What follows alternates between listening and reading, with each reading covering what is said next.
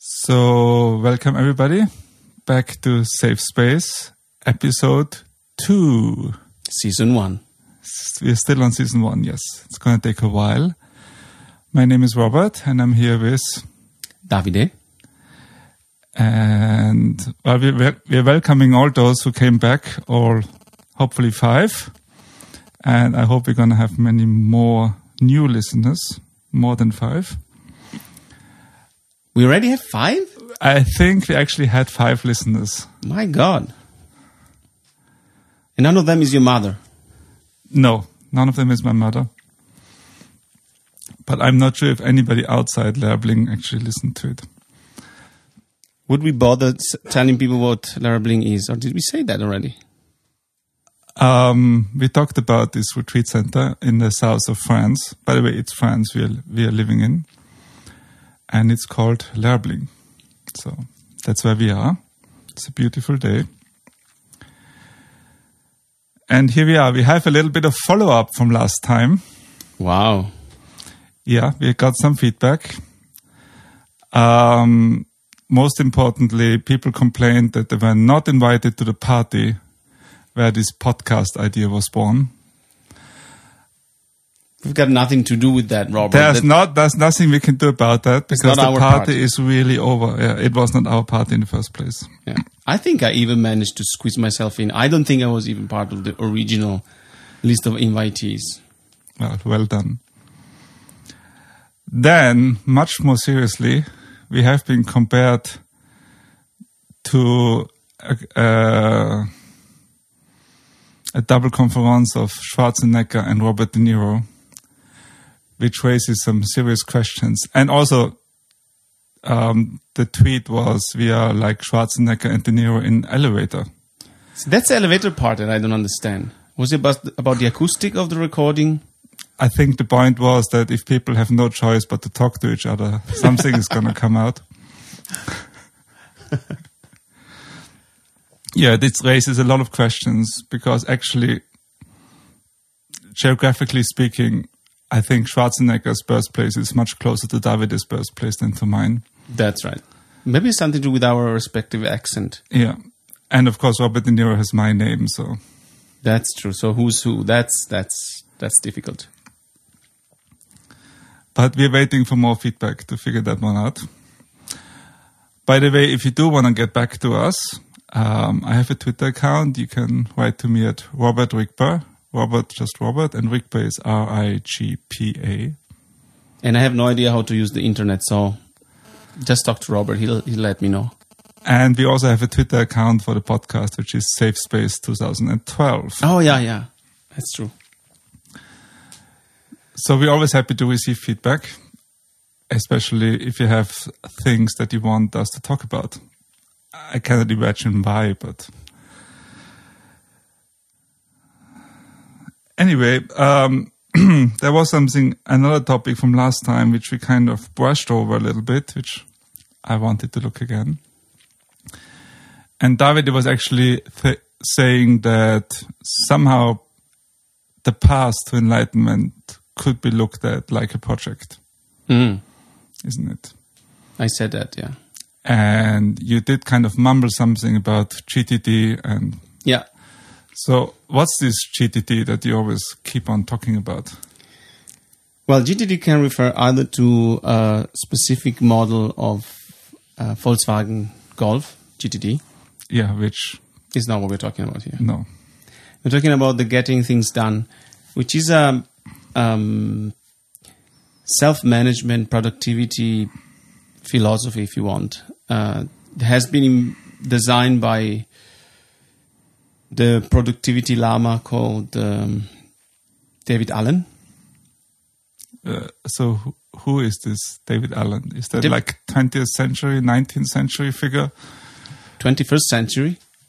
Okay, so well, he started in the 20th, of course, and he was a very cool guy from the US. He developed, I'm not sure if in the 70s or 80s, a whole system of how to manage your own working life, and he actually extends it to his private life, or suggests that we should do that. and it's pretty lean, pretty simple, but has very helpful principles. One of the principles is that, anything that you can do there and then in a couple of minutes, you just do. But anything that requires more than one action, you call it a project, and then you define what is your next action in that project.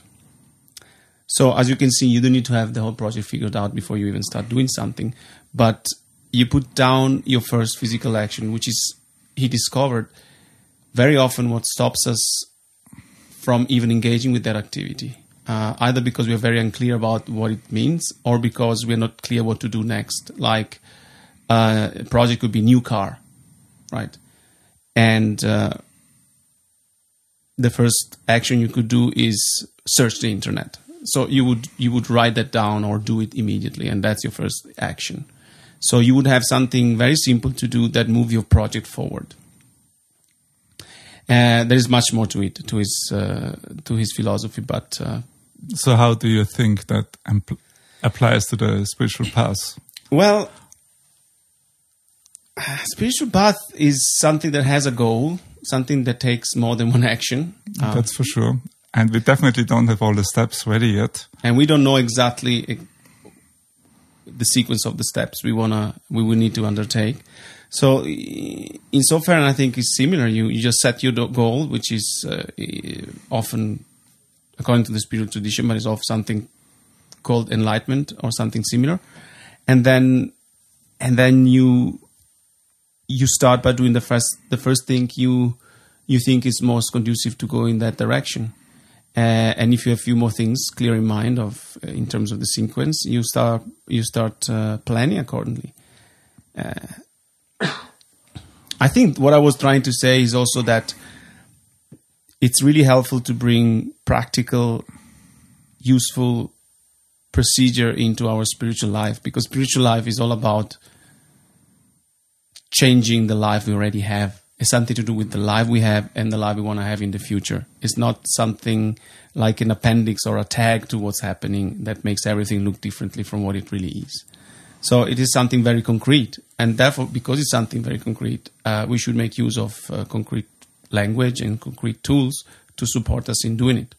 And there's one big difference, though, that on the spiritual path, from a Buddhist point of view, I guess you can say that the main tool you use on the spiritual path is mind. That's right.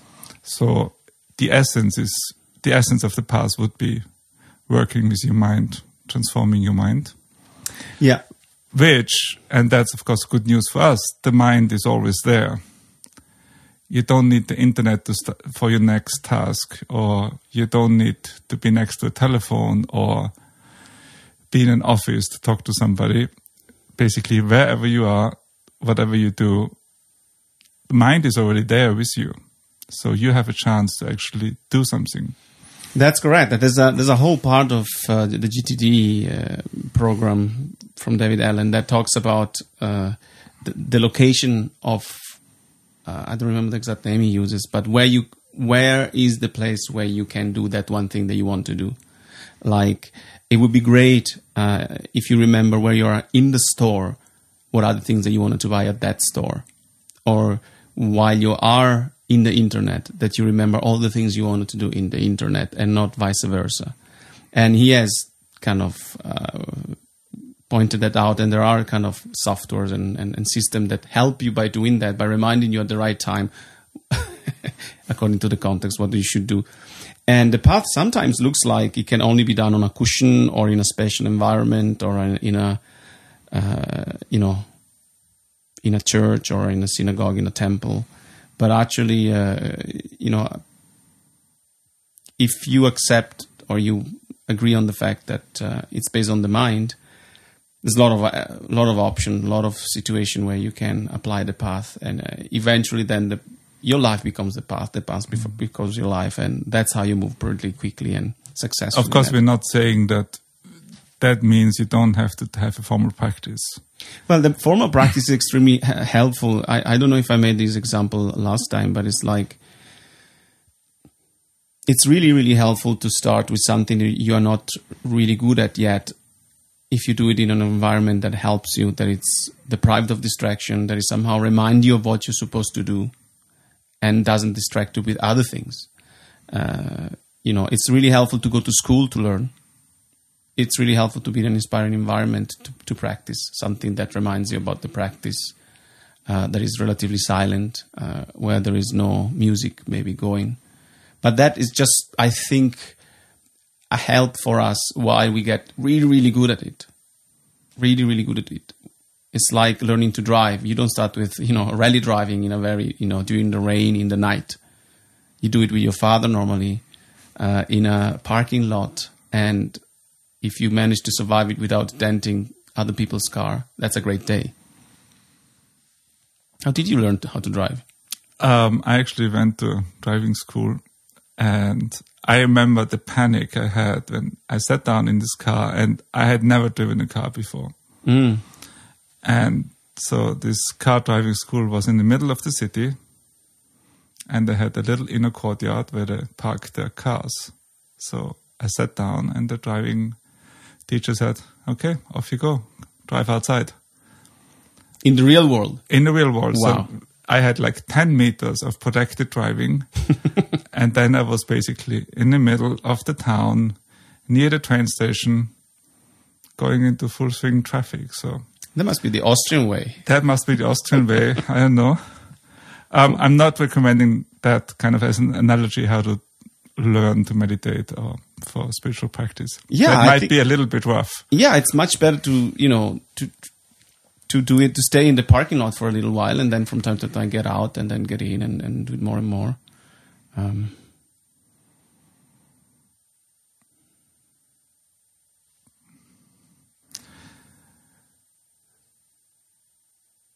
Yeah, I think that's maybe enough. Actually, there was one more point I was thinking about, which kind of to underline this point that the essence of the spiritual practice is actually working with your mind. And actually, this point might not be so relevant, but anyway, there is this description, and that David is going to help me out because he is our academic in terms of Buddhism. The Buddha is often described in the scriptures as having these two qualities. Kind of, he has purified all obscurations, and he is endowed with all wisdom, so all knowledge.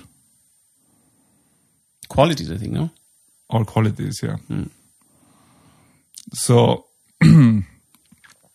so the point would be, well, one of the points would be definitely to purify all our obscurations.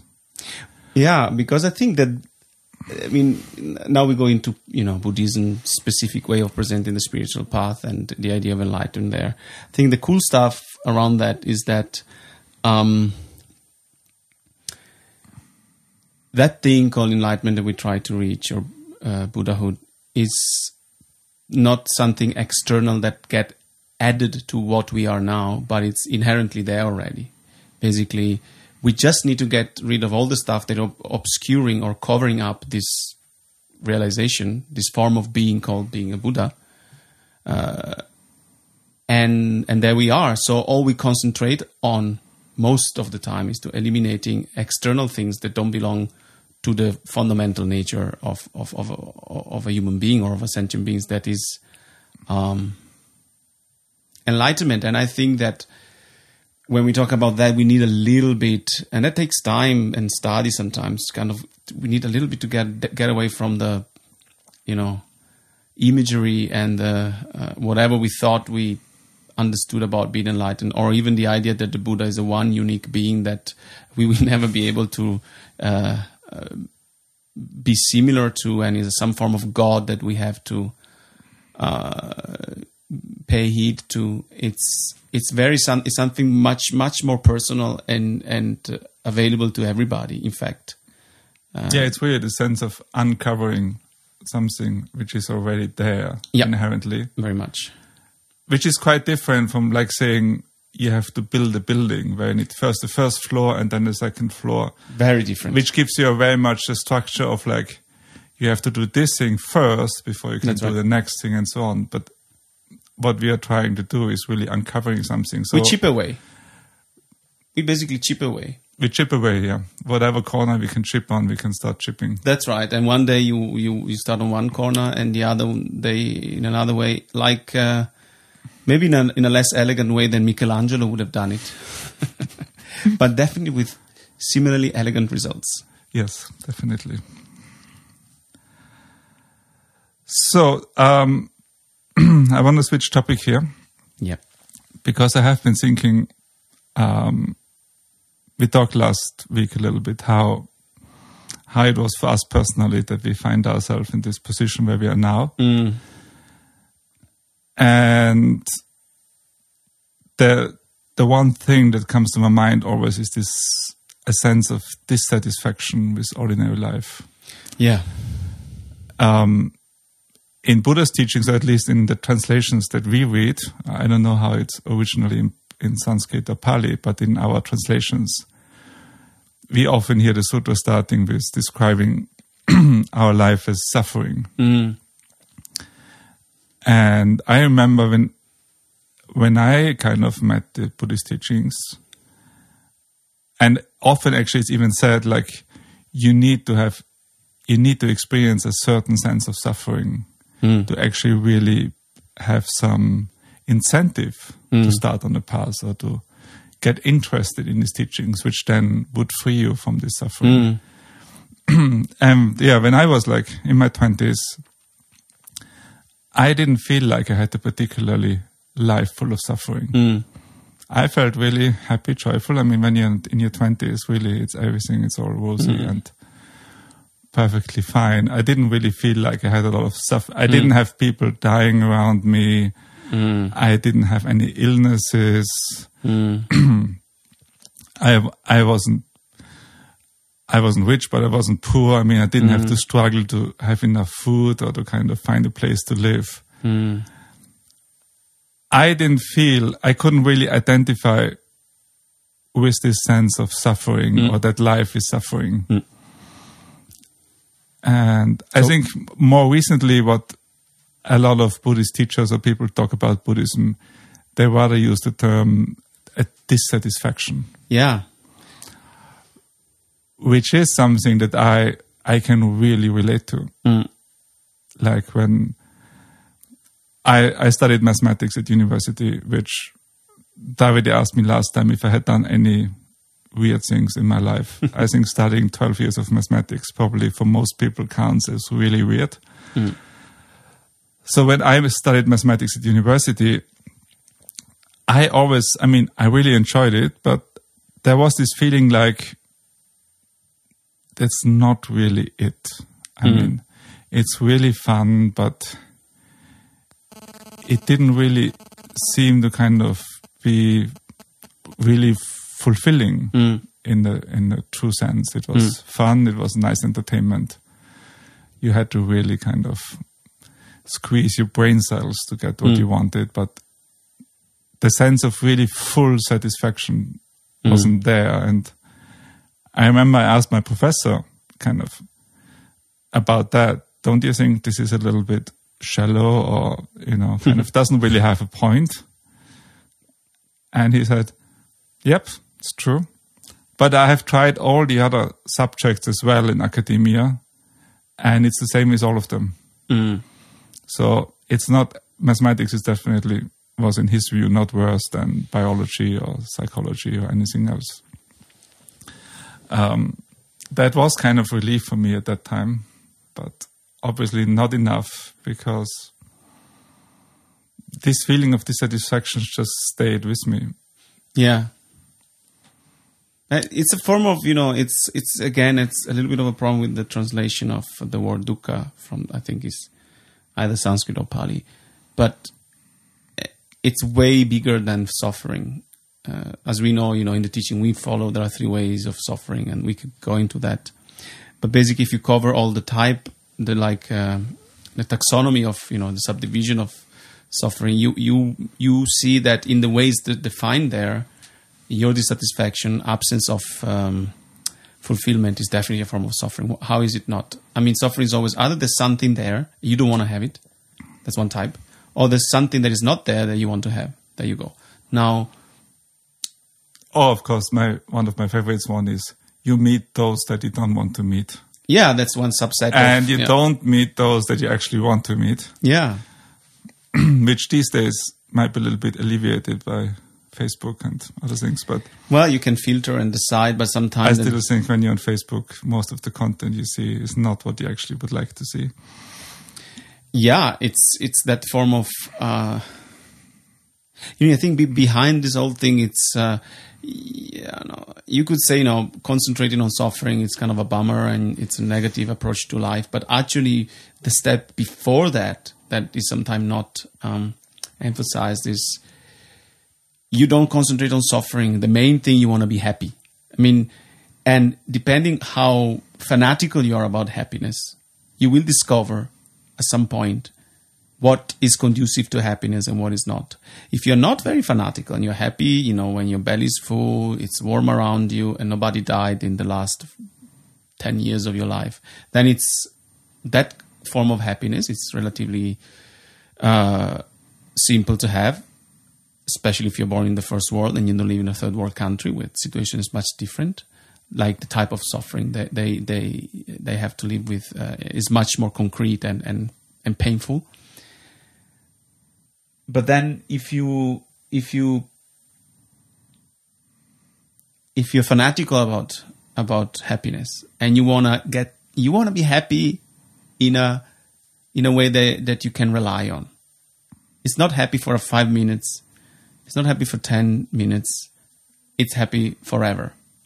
And if you have that fanatical and that idealistic, that the duration of the happiness and the high of the happiness, if you want, is so majestic, then you approach life saying, okay, what is all this stuff? Yeah, then it doesn't work. And I think actually what makes things worse is, now this I'm just a conjecture, I'm not sure, but I think a lot of us, or maybe all of us, I think, experience certain moments of really true happiness. And I think that's often described as some kind of a moment of transcendence, where you do transcend normal, ordinary concerns and just find yourself in a state of, bliss or happiness or completely at ease. And kind of satisfied. Satisfied and kind of happy without any reason. And that can be, I guess, for a lot of people it comes in nature, that they are just inspired, and there's something where your ordinary concerns or limitations or your normal train of thinking just stops. I would say it's the baseline, it's like talking about chipping away and going back to the what we really are. I think the baseline, if you stop messing around in a deep sense with your mind, the baseline is happiness. That status where you don't add anything to your mental activity. You don't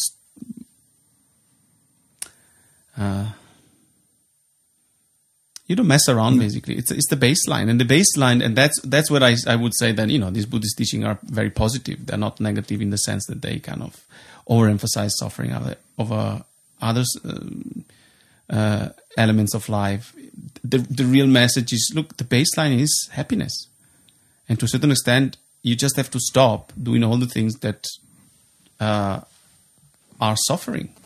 Yeah, and I think if you don't have spiritual teachings, I think it's really tough or almost actually impossible to understand what distinguishes those moments from how you normally operate. That's right. Of course, if you have received Buddhist teachings and you heard all of that, then slowly you kind of realize, normally the way we view our environment, we view ourselves, has this sense of duality of me and That's others, of the others, me, my environment against them, inside, outside. There's always a sense of duality and trying to protect myself or making myself happy. or trying to avoid suffering, which is most of the time perceived as something that's externally imposed on you from outside.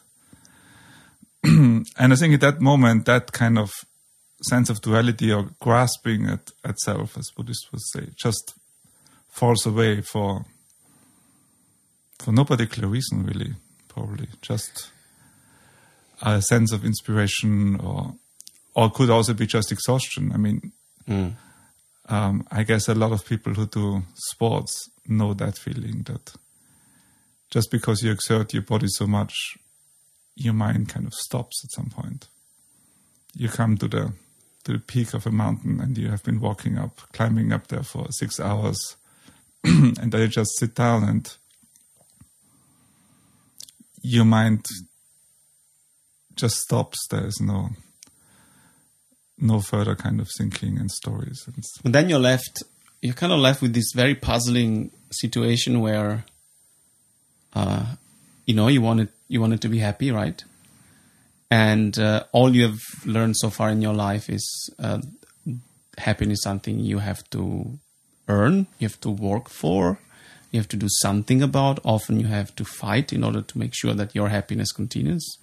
And then suddenly you're left with this kind of puzzling message to say that the moment you stop doing all those things, happiness has a chance to show up. Yeah. And you have no idea if you try to reproduce that, well, good luck to you. There's no chance. And I would describe my kind of the last maybe 10 years of my life to be pretty much living with this puzzling reality, which intellectually I've understood. But then in reality and emotionality, it's a constant, sort of tension between letting go, which is what leads to more happiness, and being still used to have to kind of manipulate and proactively have to do something so that my happiness lasts longer. And that's why it's called the path. It's not a simple thing, and it's not like a lot of answers to a lot of important questions, and from there on everything is fine, because very often it's counterintuitive. Because intuition is based on your previous experience that was based on a way of modus operandi, a way of doing things that only results on the form of, happiness we've been talking about, which is, 5 minutes here, 10 minutes there, a couple of days there, that they're not reliable.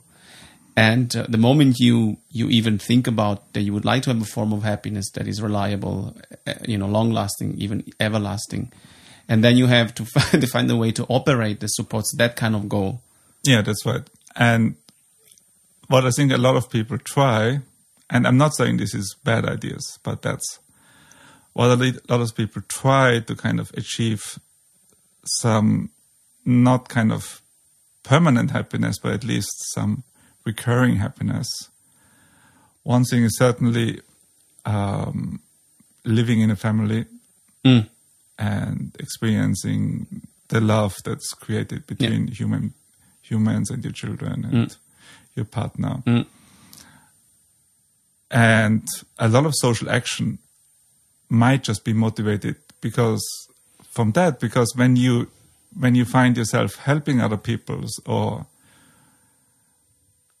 helping other people to improve their lives or improving general situations, that kind of does generate a huge amount of happiness. And I think even a lot of times you might, in the process of thinking about others, dissolve that sense of duality. Yeah, that's a tricky part about, you would say that form of reaching, working towards happiness is definitely better than drugs. Because taking drugs is a form of trying to reproductively, in a way that is reproducible, reach a form of happiness or feeling that you describe as positive, which before you get addicted to it might even be, relatively innocent and good. It's a good feeling, like being warm instead of being cold, and you want to have it again. And you know that if you take that drink, smoke, or whatever you do with the stuff, you're going to feel in a certain way. To a certain extent, there's nothing wrong with that. Speaking from personal experience here. Not me. I'm not. I have never been good with drugs. I've never done real drugs. I always kind of knew. Well, first of all, I think my parents managed to put in myself a lot of fear about that, which was a good tool to use at that age. But also later on, when I was kind of technically an adult, although as a musician, I used to be a musician and stuff, I was around drugs and stuff. I never did drugs fundamentally because I had the feeling I wouldn't have had enough power to control it. I had the feeling if I start liking something, like for the moment I know I like food, there's no way to stop me.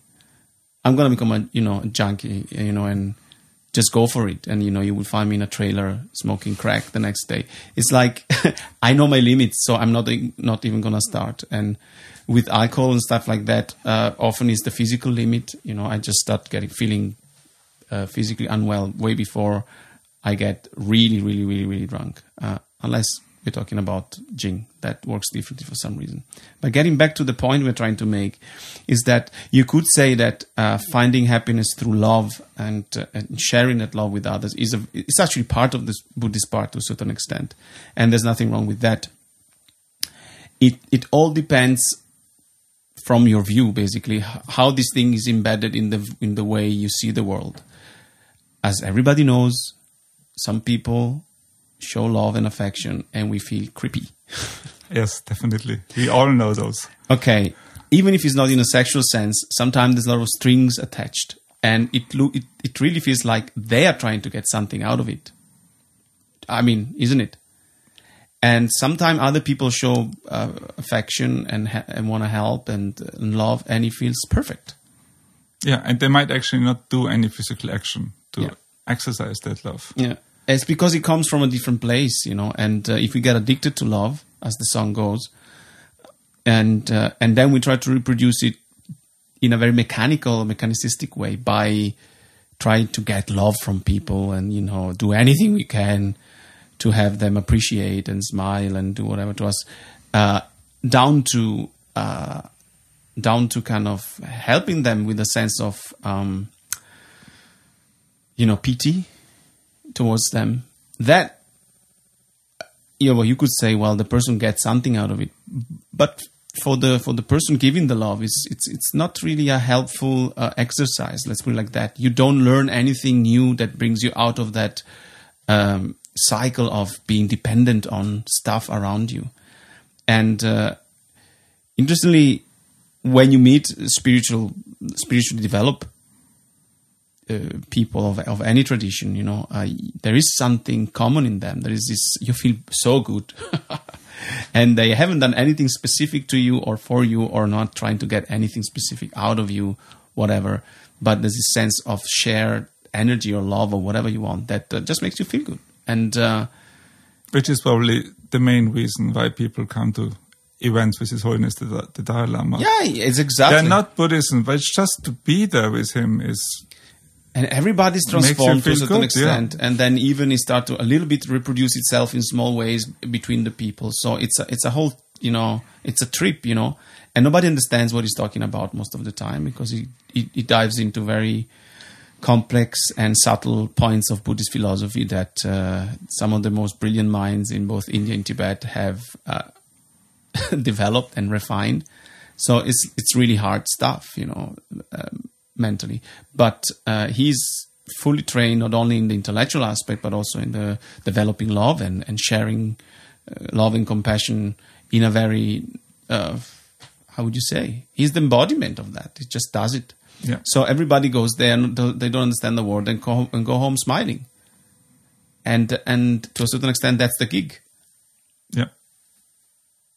And I think there's, he actually describes that, he kind of acknowledges that there is something going on there, and he describes where he comes from, and he says, it's just because I studied this specific text, and the Bodhisattva, this famous text that he really loves, and I really tried to apply what is written there.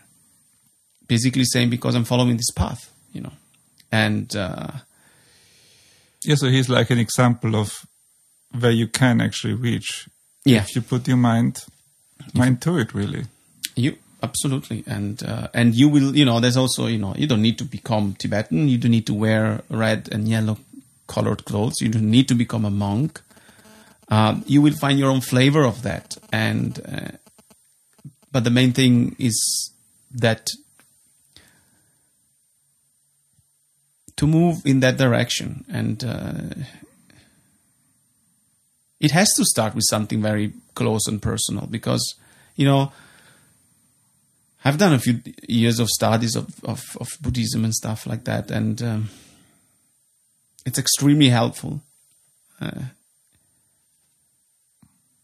But the starting point, and if you want the ending point, is something very close to you and your current mental, emotional, physical condition. And to a certain extent, all the study has to boil down to something more, if you want, practical, and very close to your, very, very close to your heart and the way you are. Yeah. Because that's where you work with your mind. Because when you say mind, again, in the word mind, the way we use it in the West, is very heady, is very brainy, is very intellectual. But we're using it for this Tibetan word sem, which, includes what we call the heart. So it's the whole mental and psychological makeup and activities and thoughts, emotions, and is way, way deeper than just, intellectual thinking. You have to take care of all of that, because when we really get in trouble in life, it very often is not because we miscalculated, something, or we thought about something in the wrong way, but it's because something emotional happened, or something that triggered a certain emotion. And then we reacted in a certain way to that emotion. And the person in front of us did the same. And the whole thing become a war, either a big one, a real one between nations, or a personal one. And these are real situations, and they, to a certain extent, are very much based on your emotional and the way you deal with emotions. Yeah, which kind of brings me to another point. That one other way that people try to find this satisfaction or reach that transcendence is actually through creativity. And of course, there are lots of examples in history where extremely creative people, and of course there are many movies about it, they are creating amazing works of art, which completely help other people to transcend the normal state of mind. I mean, if you think about Wolfgang Amadeus Mozart, I knew Mozart would come. Of course, he would come. Or paintings. Let's try to come up with an Austrian painter now. Photographers were Klimt, obviously. But all these works of art, I think, do inspire a bigger sense of being in people. Well, some of them. Some of them, others just have a different purpose of kind of creating certain emotions or letting people confront them with certain ideas. But a lot of them just create this feeling of transcendence. And I'm always thinking about, I can't believe I forgot the title of the movie, Shawshank Redemption. Oh, yeah. Where at a certain point in the movie, they play an opera from Mozart over the prison yard. And you can just see all these prisoners who are completely elevated and almost freed for a second from the current circumstances. And yeah. That's one of those movies. I don't know if you have movies like that in your life. There's a type of movies that, for some reason, and I'm talking back then when I used to watch TV, when there was my kind of entertainment was television based or based on somebody else's schedule. One of those movies I would always see from the middle to the end. I never saw the beginning for a long time. It's like there are a number of movies that they always show up and I always want to see them. And I never see the first half or the first third. That's one of those. So I must have seen bits and pieces there and there. I don't remember the scene with the Mozart. No, this is one of my favorite movies, and I have seen it many times from beginning to the end. I had the VHS tape, which So you had complete control. I had complete control. Now, of course, I have no more machine to stick that one in. So I think creativity is one of these ways that people try to use to attain happiness or overcome this feeling of dissatisfaction. And so one example is the effect that these works of arts can have on other people.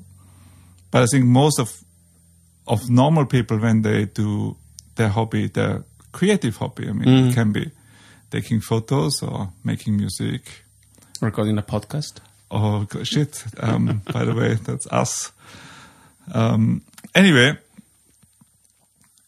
you might do that not so much to actually inspire that feeling of transcendence in somebody else, but more to connect to that inner happiness in yourself by doing something creative. And have you heard about the flow? No, never heard about the flow. The flow is God, if I could remember names and stuff. It's there's a book called The Flow, but I think it's a theory that emerged on some form of modern psychology. I think the main writer, whose name I forgot completely, I think is either Romanian or something like that. And if I'm not wrong, it has been also developed at, I think, the University of Milano in Italy, but I'm not sure. Anyway, they did a lot of study exactly on that, on the specific state that artists and some sportsmen and other people have very, very focused on an activity like that reach, which is called the flow. And it's very fascinating. There's a lot of interesting parallel to what some of the states that in Buddhism are described when you meditate for a while. There's a sense of complete forgetting you. There's a sense of like shutting down to a certain extent the intellectual aspect of your mind, and there's a bliss to it, and there's a focus.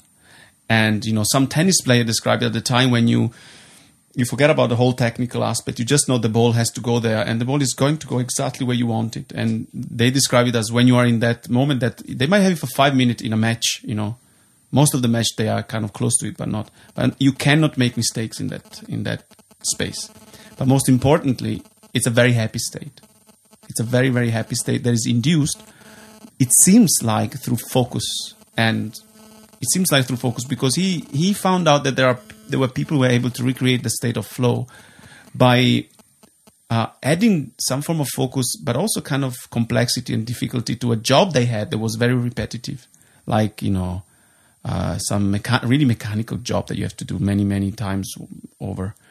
And this person, for example, that he describes in this book, like really want to do it better and better and in a shortest amount of time. So he has to focus a lot. And after a while, this very boring job becomes the source of this flow state, which is very blissful.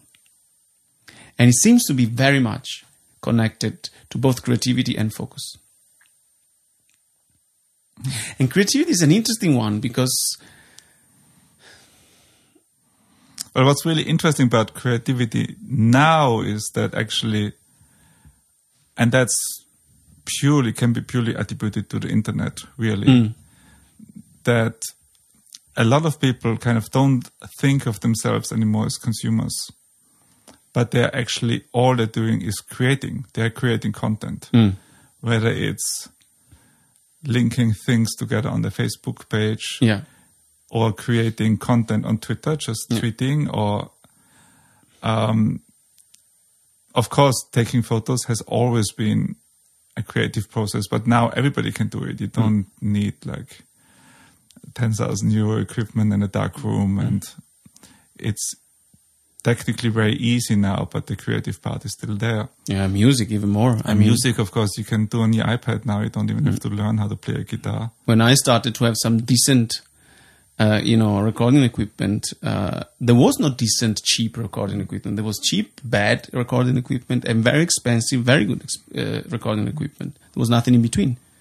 In the last 10 years or 15 years, let's say, it has completely changed. I mean, even what we're doing now, Yeah, it would have been impossible 10 years ago. Mm.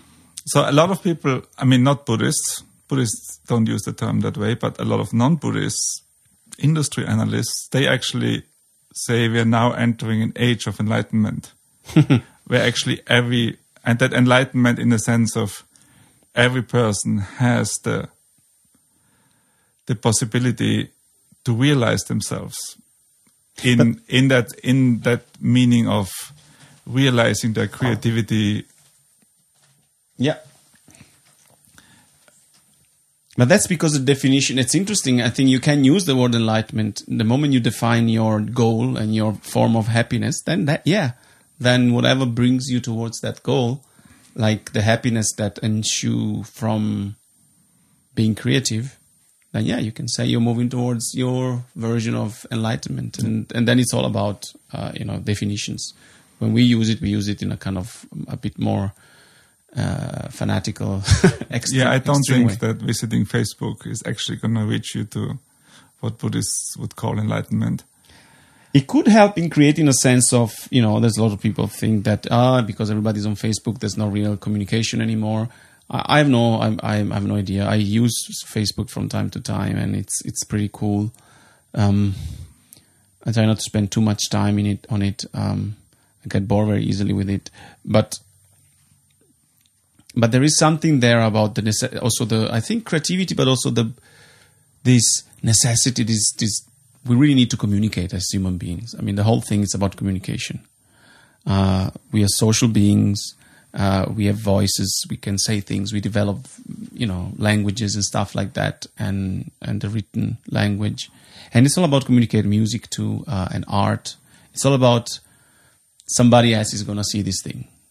Yeah, and even if it's only those 5 people listening to our podcast. Yeah, otherwise we would have the same chat without the microphone in front of us. Which would actually be much more comfortable. I really don't like having this metal ball in front of my eyes. So maybe this whole kind of social networking and all these electronic gadgets is actually bad news for Buddhism. Because, tell me why. Well, if everybody can reach their enlightenment through their iPhone or iPad, probably it's not going to last. And I think after 5 years on Twitter or Facebook, you might find this feeling of dissatisfaction is still creeping in. Man, it does. It's similar to you. I did a thing I don't think I discovered and kind of joined the path. It's like left step, right step. I'm always been interested in like the wisdom aspect. Like, somebody decided I had to be born in this world, and then somebody please explain me how this thing works. And there was no explanation. Like, doesn't make any sense. But if that's the explanation, like tell me that. There was no philosophy, no religion, and no kind of explanation that I have been exposed to up until my teenage was somehow satisfactory. So what am I supposed to do? Am I supposed to breathe, eat, shit, do all these things, and then that's it? Then I die, and the whole thing was just a big joke, and I can't even laugh about the joke because I'm dead, and there's nothing to be perceived. And so that's one of the main kind of thing that pushed me to add to the mix of my life also some spiritual search parallel to all the other things that I do just because I enjoy them, like eating, listening, and playing music and stuff like that. And the other one, of course, sometimes then you have things in life that that they are more kind of suffering, and then often at that time you take a bigger step and you move a bit closer. And then for the rest of the time, you still try to find answers to more, if you want, existential questions. I think existential questions are very, very important. And I think they are not heady. I think they're very much connected in my case, with the real emotions of fear and wanting to make sense of things, and basically not some sort of, hey, this is serious stuff, because this game, whether it's fun or not, it's gonna end, and I'm not gonna, just passively wait for it to end without having understood a little bit more about it. And I probably was going to go somewhere with this, but I forgot completely what was the point. But maybe it's a good point to stop. Maybe it's a good point to stop. So all those 5 people out there who are listening to us, please let us know what you think. Write to us at Twitter, SafeSpace2012. And the Tumblr? What about the Tumblr? We have a Tumblr page, come on. Yeah, so we're also on Tumblr. SafeSpace2012.tumblr.com. Tumblr has no E, TUMBLR.com.